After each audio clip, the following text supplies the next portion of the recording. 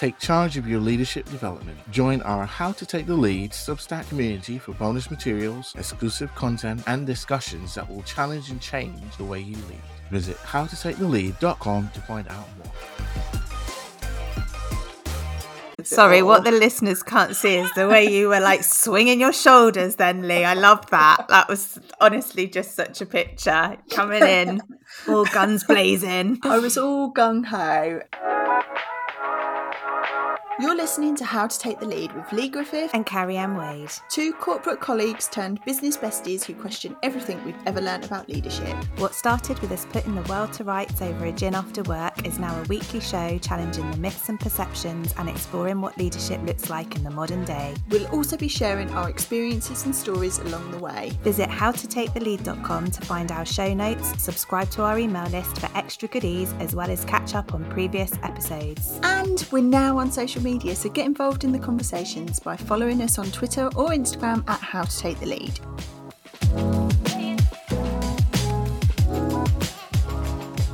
Welcome to episode 2 of series 2 of our How to Take the Lead podcasts. Hello Lee, welcome, lovely to see you. Good morning, Carrie-Anne. How are you this fine day? I am not too bad. I've got a bit of a tickly throat, so apologies if I have a little clear of my throat or I have to go on mute whilst I do it. Were you raving last night? Oh, do you know, there's a bit of me that would love to say yes, but absolutely not. It gets dark too early. It's too cold and windy. I am going into hibernation mode early, I think. I don't know about you. I was getting a train at 9 o'clock last night in central London and thinking, there's so many people around. I was like, oh, where's all these people? What are they doing? Like, why are they not at home in their beds? Why are they only just coming out at 9 o'clock when I'm going home? Yes. Oh dear. So let's crack on. Enough of the chit chat. I'm sure that's not what listeners join us for, hearing us talking about life stuff. Maybe it is, I don't know. But we wanted to talk in this episode about change and transitions. And I think one of the things that is inevitable in life is change as we move through our careers and our leadership journeys. Being able to manage and deal with change, I think, feels like a really important part of that. And we talked about this in episode 1 of this series, but if we look at the current climate that we're operating in, with changes in government, uncertainty over cost of living, wider national and international issues, we are all every day dealing with the impacts of change, I think. But I wanted to just flip the focus a little bit, because I think as leaders, we often talk about change management and leading through change through the lens of some of the issues that I've mentioned and the need for leaders to be good at change management. But I thought it would be nice to take the opportunity and take some time to bring it a little closer to home and think about the impacts of change on us personally as leaders. So perhaps not through that big organisational change management sphere of things, but more about how change impacts us personally. So that's what we're going to focus on this episode in terms of conversation. And I guess I was going to start with talking about the first time I recall dealing with change personally in this way. And I think for me, it was about landing what I perceived to be my first leadership position. So that point at which I took on a role that I felt had more authority and that there was an expectation that I would lead people as part of that role. And I remember stepping into that and feeling a mixture of excitement and anxiety, and I guess for me an overriding fear that I was going to get found out for not being good enough, or somehow I got this job and I shouldn't have got it yet. It was too soon and too early, and I think it felt like quite a lot of change and a space where I was transitioning into something different in my career that I perhaps wasn't really sure how to handle. So I was going to come to you, Lee, to say, what was it like when you first stepped into what you saw as a leadership position and how you handled it? And can you recall that first time of feeling like you were dealing with a transition in your leadership journey? Before I answer the question, which I will do, this isn't a politician's slide. Yeah, please don't let it be after what we covered in episode 1. Your example that you used, was it a transition that you were making willingly? Like, was that an opportunity you were seeking? Yeah, absolutely. An opportunity that I wanted and and personally thought I was ready for in my career, and felt like I'd worked quite hard to get, yet still when I got it was pinching myself a bit and thinking, somebody's going to tell me that I shouldn't have got this job. It was a big mistake. They meant to employ someone else. So for me, that felt like quite a strange space to be in, because as you say, a space I willingly wanted to transition into, but maybe didn't feel quite equipped to deal with how that would make me feel. So yeah. You've got me thinking about it even more now, Lee.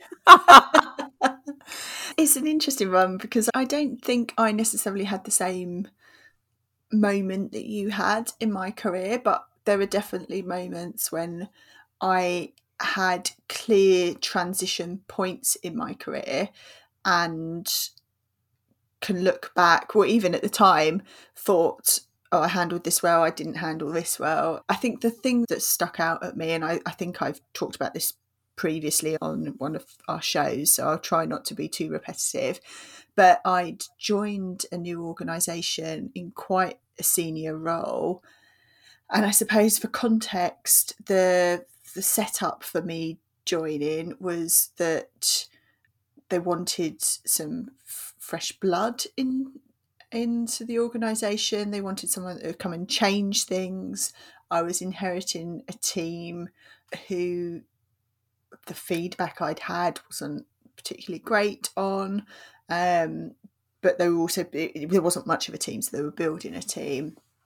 And I entered it. It was like my big opportunity to show that I was coming in. You know, I was a bit gung-ho. Sorry, what the listeners can't see is the way you were like swinging your shoulders then, Lee. I love that. That was honestly just such a picture. Coming in, all guns blazing. Yeah, I was all gung-ho. And I think one of my lasting impressions was that I perhaps didn't handle it all as sensitively as I could have. I didn't perhaps take enough time to appreciate. I think I listened to the narrative a bit too much of the organisation's not great, and the communications weren't great in the organisation. So I started at a point of where everything's bad, and I was the saviour almost. I wasn't quite like that, but it was that sense of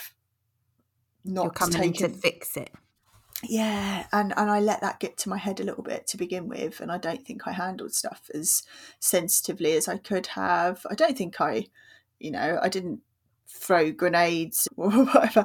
It wasn't like a massive falling out. There was not one moment where I thought, oh, I've handled this really badly and there's no point of return or whatever. But I just think it was a moment in time in which I then, in subsequent transitions, I've been really more careful in not making those mistakes, I suppose. I think it's interesting, isn't it? It's only sometimes on reflection that you can see that you maybe didn't handle things as well as you could have handled them, or that you would have done something differently. So it's only like with time that you've looked back and gone, actually, I could have maybe listened to the team more, or done a bit of my own digging and research about what was really going on, rather than just accepting it was as it was presented to you at the time. So I think that is something that leaders should bear in mind, that you're going to go through transition and change and not always handle it perfectly. No. And that's life, but actually it's about what you can learn from it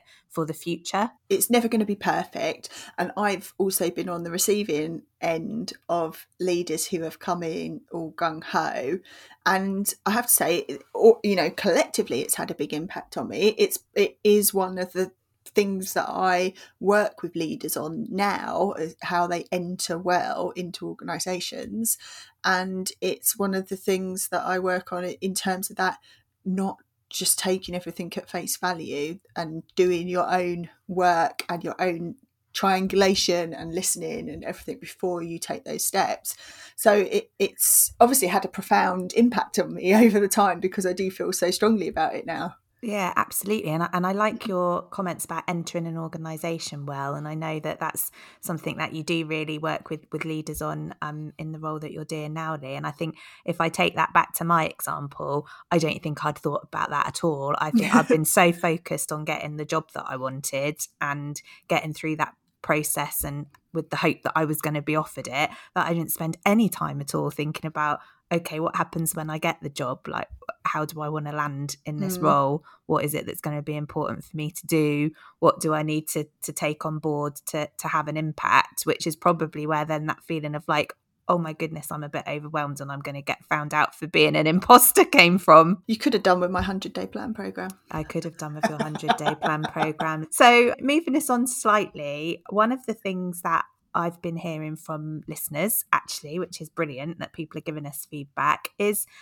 about that transition when you move from a peer to a leader. So we've sort of touched on first leadership experiences a little bit, but I don't know if you've been in this position, Lee, but I have moved into more senior leadership positions within the same team or organisation. And for me, that has definitely felt different to getting a role in a completely new organisation.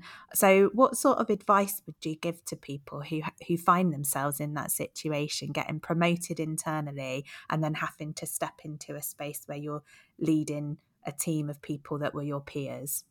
Yeah, it happens a lot. And I've been in that situation in organisations where I've been promoted to more senior roles, and the dynamics of the relationship, suddenly your peers become your subordinates. I don't like that word, but you'll become more senior. But then also you're navigating a new world of peers who also saw you as quite junior. So there becomes two levels of dynamic that you have to navigate as a leader.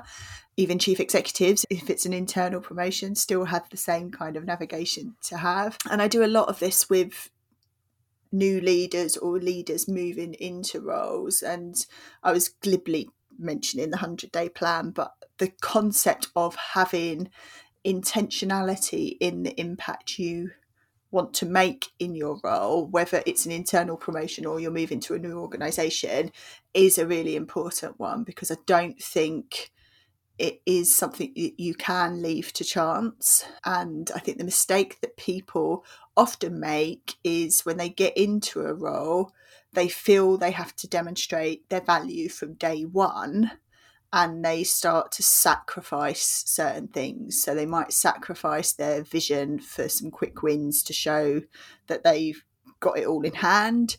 They might sacrifice their boundaries, and suddenly they've set precedents they didn't mean to from the beginning. I think when you've got friends in your perhaps peer group and suddenly that relationship changes, you've seen this where leaders suddenly feel like they've had a personality transplant overnight because they think, oh, I'm in this new post, I need to become this new person. So I think having that intentionality beforehand around how do I bring my authentic self into a new role whilst setting some boundaries, being open and honest with people where the relationships perhaps are shifting and changing, is really important. I think if you try to recreate yourself in a new role, particularly when people know you and you haven't done that over time and it isn't authentic to you, you lose that integrity from day one and you lose trust, and it can be really hard to then manage those relationships. I think from the friendship point of view, that's having open and honest conversations with people. If those relationships are changing, trying to understand how you're going to work together. It can be as simple as having a coffee with someone and going, look, I'm changing into this role. This is what it's going to mean. How are you feeling about that? And how can we make sure that we protect our friendship, or even make it clear that I'm not going to be showing favouritism to you, or whatever it might be. I think that's an important part that we don't often think through. And that's why I go back to the point about there's a lot of stuff that you can do as an individual before day one in that job to put the right things in place and to think through all the hurdles you might need to overcome. And it feels to me like in some respects, if there is a hierarchy of importance, that it could be more important to do that if you're in an internal promotion position than it is moving to a completely new organisation, because it comes with all of those extra potential complications or extra things that you need to consider, like the points we've made about sort of friendships, re-establishing different boundaries perhaps, or boundaries that you didn't need to put in place before. So I think that for me, it feels like that planning for day one and then your 100-day plan is as important, if not more so, in that internal kind of promotion space. Definitely for me. And I think it's interesting what you said around peer groups shifting and changing, because as well as potentially becoming a leader of a group of your peers previously, you're in that new space with a new peer group that you haven't been in before. And I think it does take a while to adapt to the fact that sometimes the more senior you become, that you're in more than just one team. I think it's quite easy when you're in certain positions to think about yourself as being part of the HR team, the finance team, the communications team, and that's your role and that's your team. And although you're there to serve a bigger purpose within the organisation, your team feels quite well defined. But when you step into that leadership space, you're then part of a leadership team within the organisation, and you've got more than one hat on that you have to wear. And I think sometimes you're not quite as aware of that until you're in that position. I think the point you make about the internal promotion is true. There are extra considerations that you perhaps need to make beforehand in terms of how you're going to navigate certain things. But I think that the concept is still true, even if you're moving within a sector. So you might not be in the same organisation, because the networks are so strong, because your reputation precedes you in places, because you don't know who you might come across again in your working life. So you might encounter people in a new organisation that you've previously, who might have been more senior to you, for example, or might have been part of your team. You don't know who you might meet again. And so all of those things come into play when you're thinking through stepping into a new space, wherever that space might be.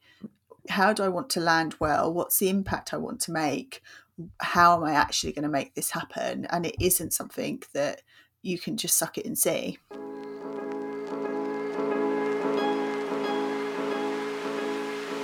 Getting to CEO level is not easy. Staying there is harder still. The average UK CEO tenure is less than 5 years.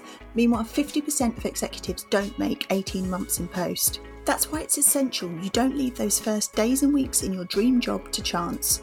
Being intentional with what you see, say and do is a must-have first step if you're going to make the right impact. With the 100-day plan, I help you get clear on your big vision, set a strategy that connects, and the communications plan to deliver it. Using my 6 steps to make an impact framework, you'll have intensive one-to-one support, blending coaching, strategy days and done with you consulting, as well as my expert eye on all your messaging and communications. Visit sundaysskies.com to find out more. If you're enjoying this episode of How to Take the Lead, please hit subscribe and go and leave a review or rating. We'd also love to hear your stories and thoughts on today's topic. Please DM us at How to Take the Lead on Instagram or Twitter, or tag us into your socials using the hashtag How to Take the Lead. Your point about you never know who you're going to come across again, and what the I hate to use the word because I don't really like the idea of power, but there is one there, how that dynamic might be different. And an example that always springs to mind for me is one of my friends who went into teaching and ended up in an assistant head teacher role, line managing, basically in our old secondary school, line managing one of the teachers that used to teach us in secondary school. I mean, like, what sort of weird dynamic is that? And actually, I think that our old teacher was actually really open and accommodating to it. But I just remember my friend saying to me, I couldn't call him his Christian name because just to me he was Mr. Smith. And I had to keep calling him that. So it is quite interesting, isn't it? That, like, you never know who you're going to meet again when you're moving around in your career. You also touch on a really important element there, which is your perception versus the reality. So sometimes you can go into, you might be changing role and you might be thinking, oh, what are my friends going to think? What are they going to think? And you project certain impressions that might not be true, which is why I say you need to sometimes have these open and honest conversations and explore what that new relationship and dynamic is going to look like, because you're only making assumptions, and that's usually based on your insecurities. Absolutely. And that might not always be true, as seen in the case you've just said. And I think just to touch on that friendship point, because that is something that we hear from listeners and something that we've had some conversations about, like that whole idea of how you manage leading your friends. So, it's natural to build up friendships with people that you work with, but then taking on that role, I think, can feel like a challenge. And I liked your advice about having those open and frank conversations, because I think one of the things that people particularly worry about in that scenario is the idea that others in the team might think you are showing favoritism because they know that you're friends with somebody outside of the work environment.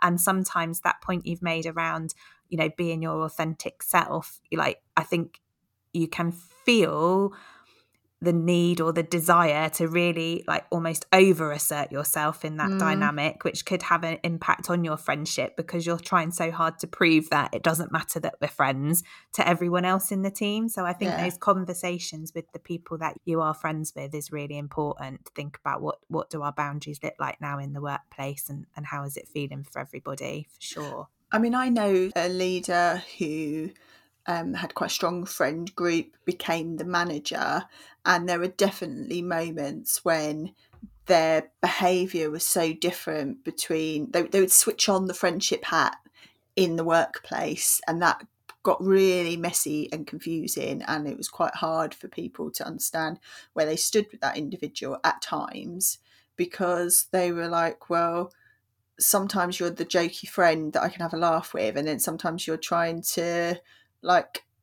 call me out on this issue and tell me off, and I don't really know when we're in, and so which mode we're in here.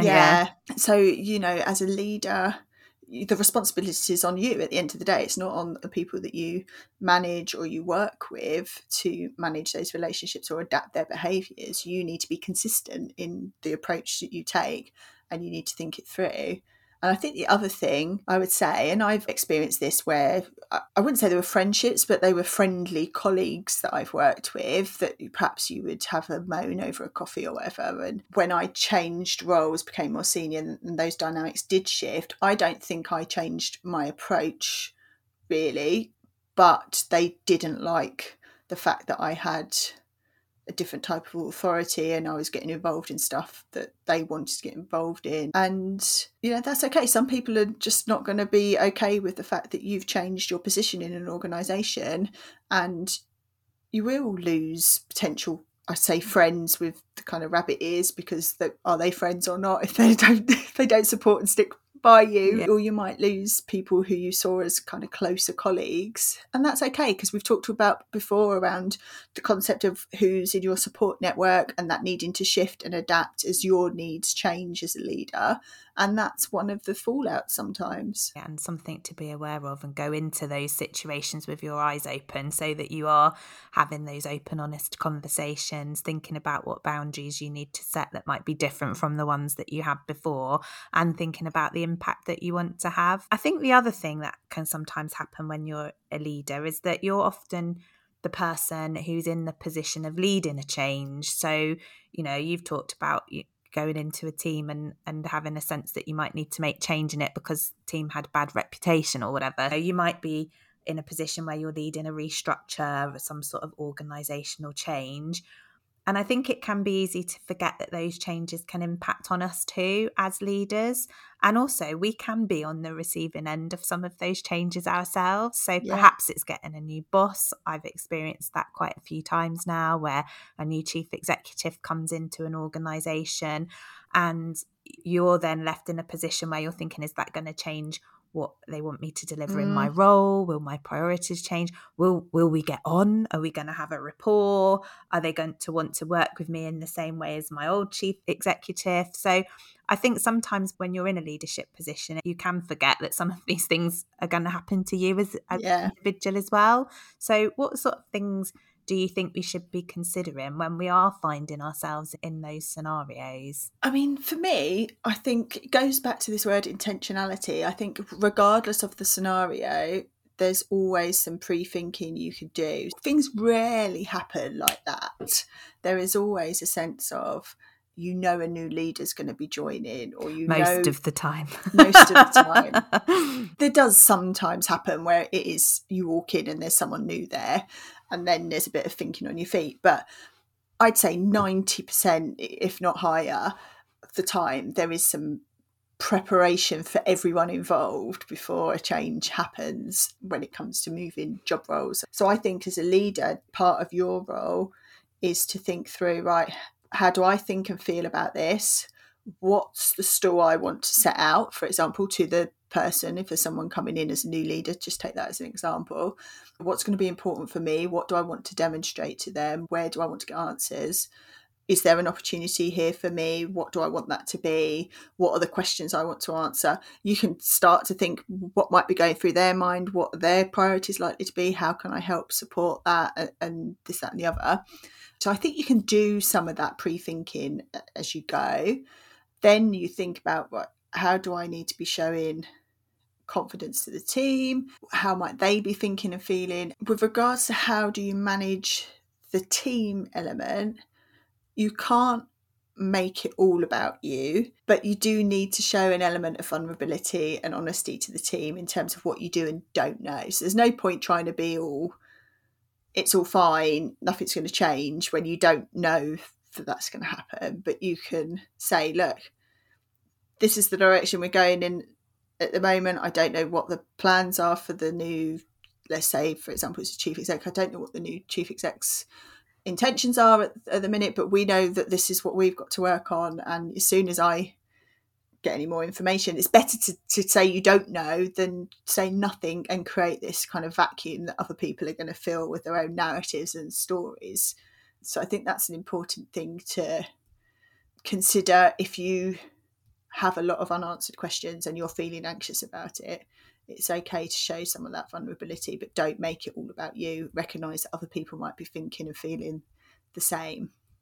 I think there's a bit for me as well that, particularly in the example of a new leader, when that's the change that's going to have an impact on you personally, just reconsidering like your values and what's important to you in terms of the role that you're doing as a leader in that organisation. Because sometimes new leaders come in and obviously they've been appointed because they have the same value set that is important to that organisation. But sometimes new leaders come in with a totally different sort of set of values, way that they want to work, set of priorities. And I have been in that position where a new chief executive has come in, and actually very early on, it's felt like the things that are important to this chief executive don't align with what I feel is important, partly for like my experience in the organisation. It's taken it in a very different direction that I'm not confident is going to land that well.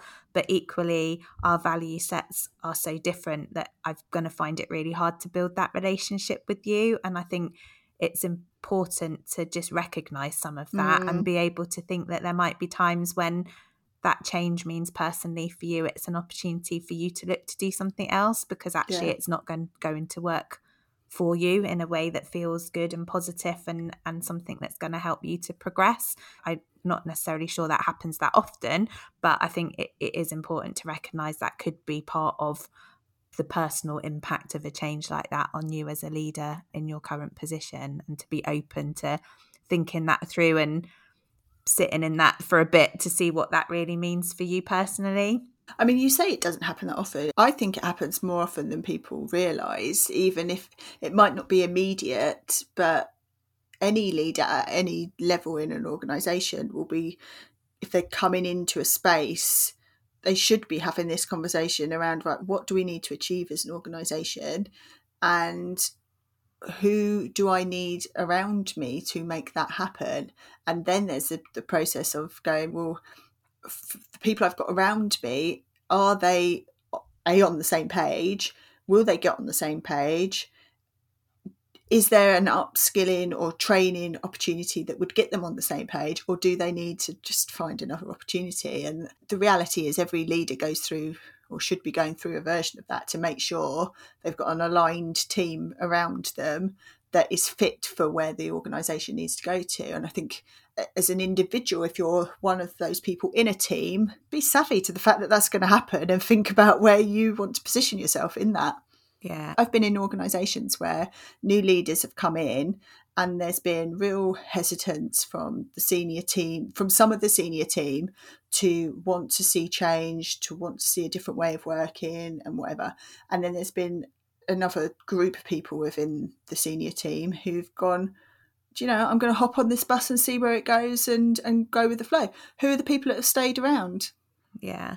And I think you have to be able to have those honest conversations with yourself, don't you, about what direction you want your leadership journey to go in, and take some control of that rather than waiting to be done to. And if that control is, this feels great, I love the idea of some new ways of working, some change, I'm totally up for this, then great. But actually, if that really isn't what's going to float your boat, ultimately you're not going to perform well, you're not going to be as invested. So be open to recognizing that in yourself and taking some of that action for yourself rather than waiting to be moved on. I would just add to that, if you are in that latter stage, you still need to think really carefully about how you're reflecting your own personal thoughts and feelings to your team. So you might not want to get on the bus. That doesn't mean your team might not want to get on the bus. And so you need to still demonstrate some objectivity in the way that you're presenting and positioning stuff to the team, how you're helping them to see the vision of the leader and all of that until the time that you decide to go. Yeah, you're a leader while you're there leading. Like you say, until you go, you've got a responsibility and an accountability as a leader there, haven't you?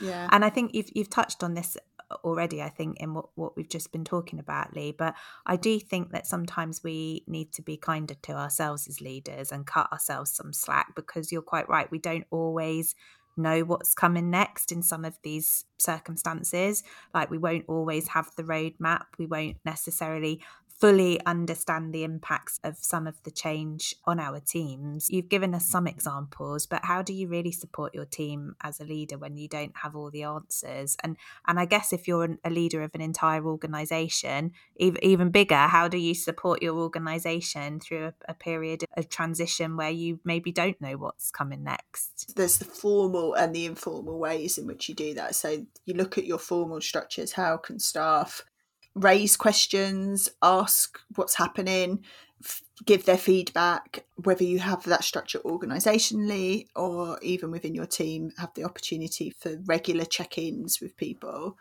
Even if you have nothing to say, it's better to say, I have nothing to say, than not say anything, if that makes sense.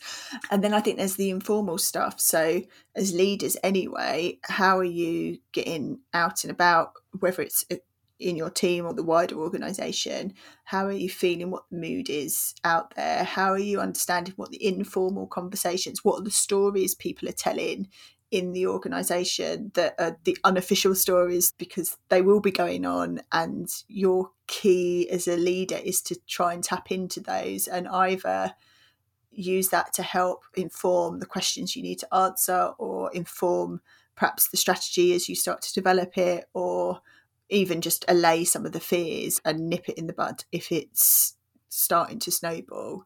So I think there's the big macro and the micro stuff that you could be doing. We've got to that time in the episode where time has run away from us again, and I think it's about time we shared some top takeaways. So if you are a leader who is going through some sort of transition and experience some of the things that we've talked about in today's episode, what would be your top takeaways for those leaders, Lee, from today? For me, there is just one thing. You need to be intentional and think it through from the outset. So whether it's a 100-day plan, whether it's some form of action plan where you've done that thinking about what's the impact you want to have, what are the actions you need to take to make that happen. Things like, what's your messaging going to be? What are the boundaries you want to set so that the right precedents are set from the start? And how you're going to manage yourself in the process are all things that you could do some pre-work in. I think, just to build on that from my point of view, there would be something about doing that with openness, honesty and transparency. So whether that's having an open mind about where you're going next in your leadership journey and thinking that through and doing some of that intentional work in that space, or whether that's about how you are setting boundaries with peers and friends within your team as you step into a more senior position, having some honest conversations about how people are feeling feels really important. Some useful top tips, I hope, for leaders who may find themselves in some sort of transitional period. Until next time, we'll see you for episode 3. Thanks Thanks again for listening to today's episode. Don't forget to hit subscribe so you're the first to receive new episodes when they drop every Thursday. If you enjoyed the show, please rate it or leave a review. Visit howtotakethelead.com for all the info from today's show, to catch up on previous episodes and to sign up to our mailing list. And we'd love to know your thoughts and experiences on the topics we cover. Follow us at How to Take the Lead on Instagram and Twitter to get involved in the conversation. So until next week, Get out there and take the lead.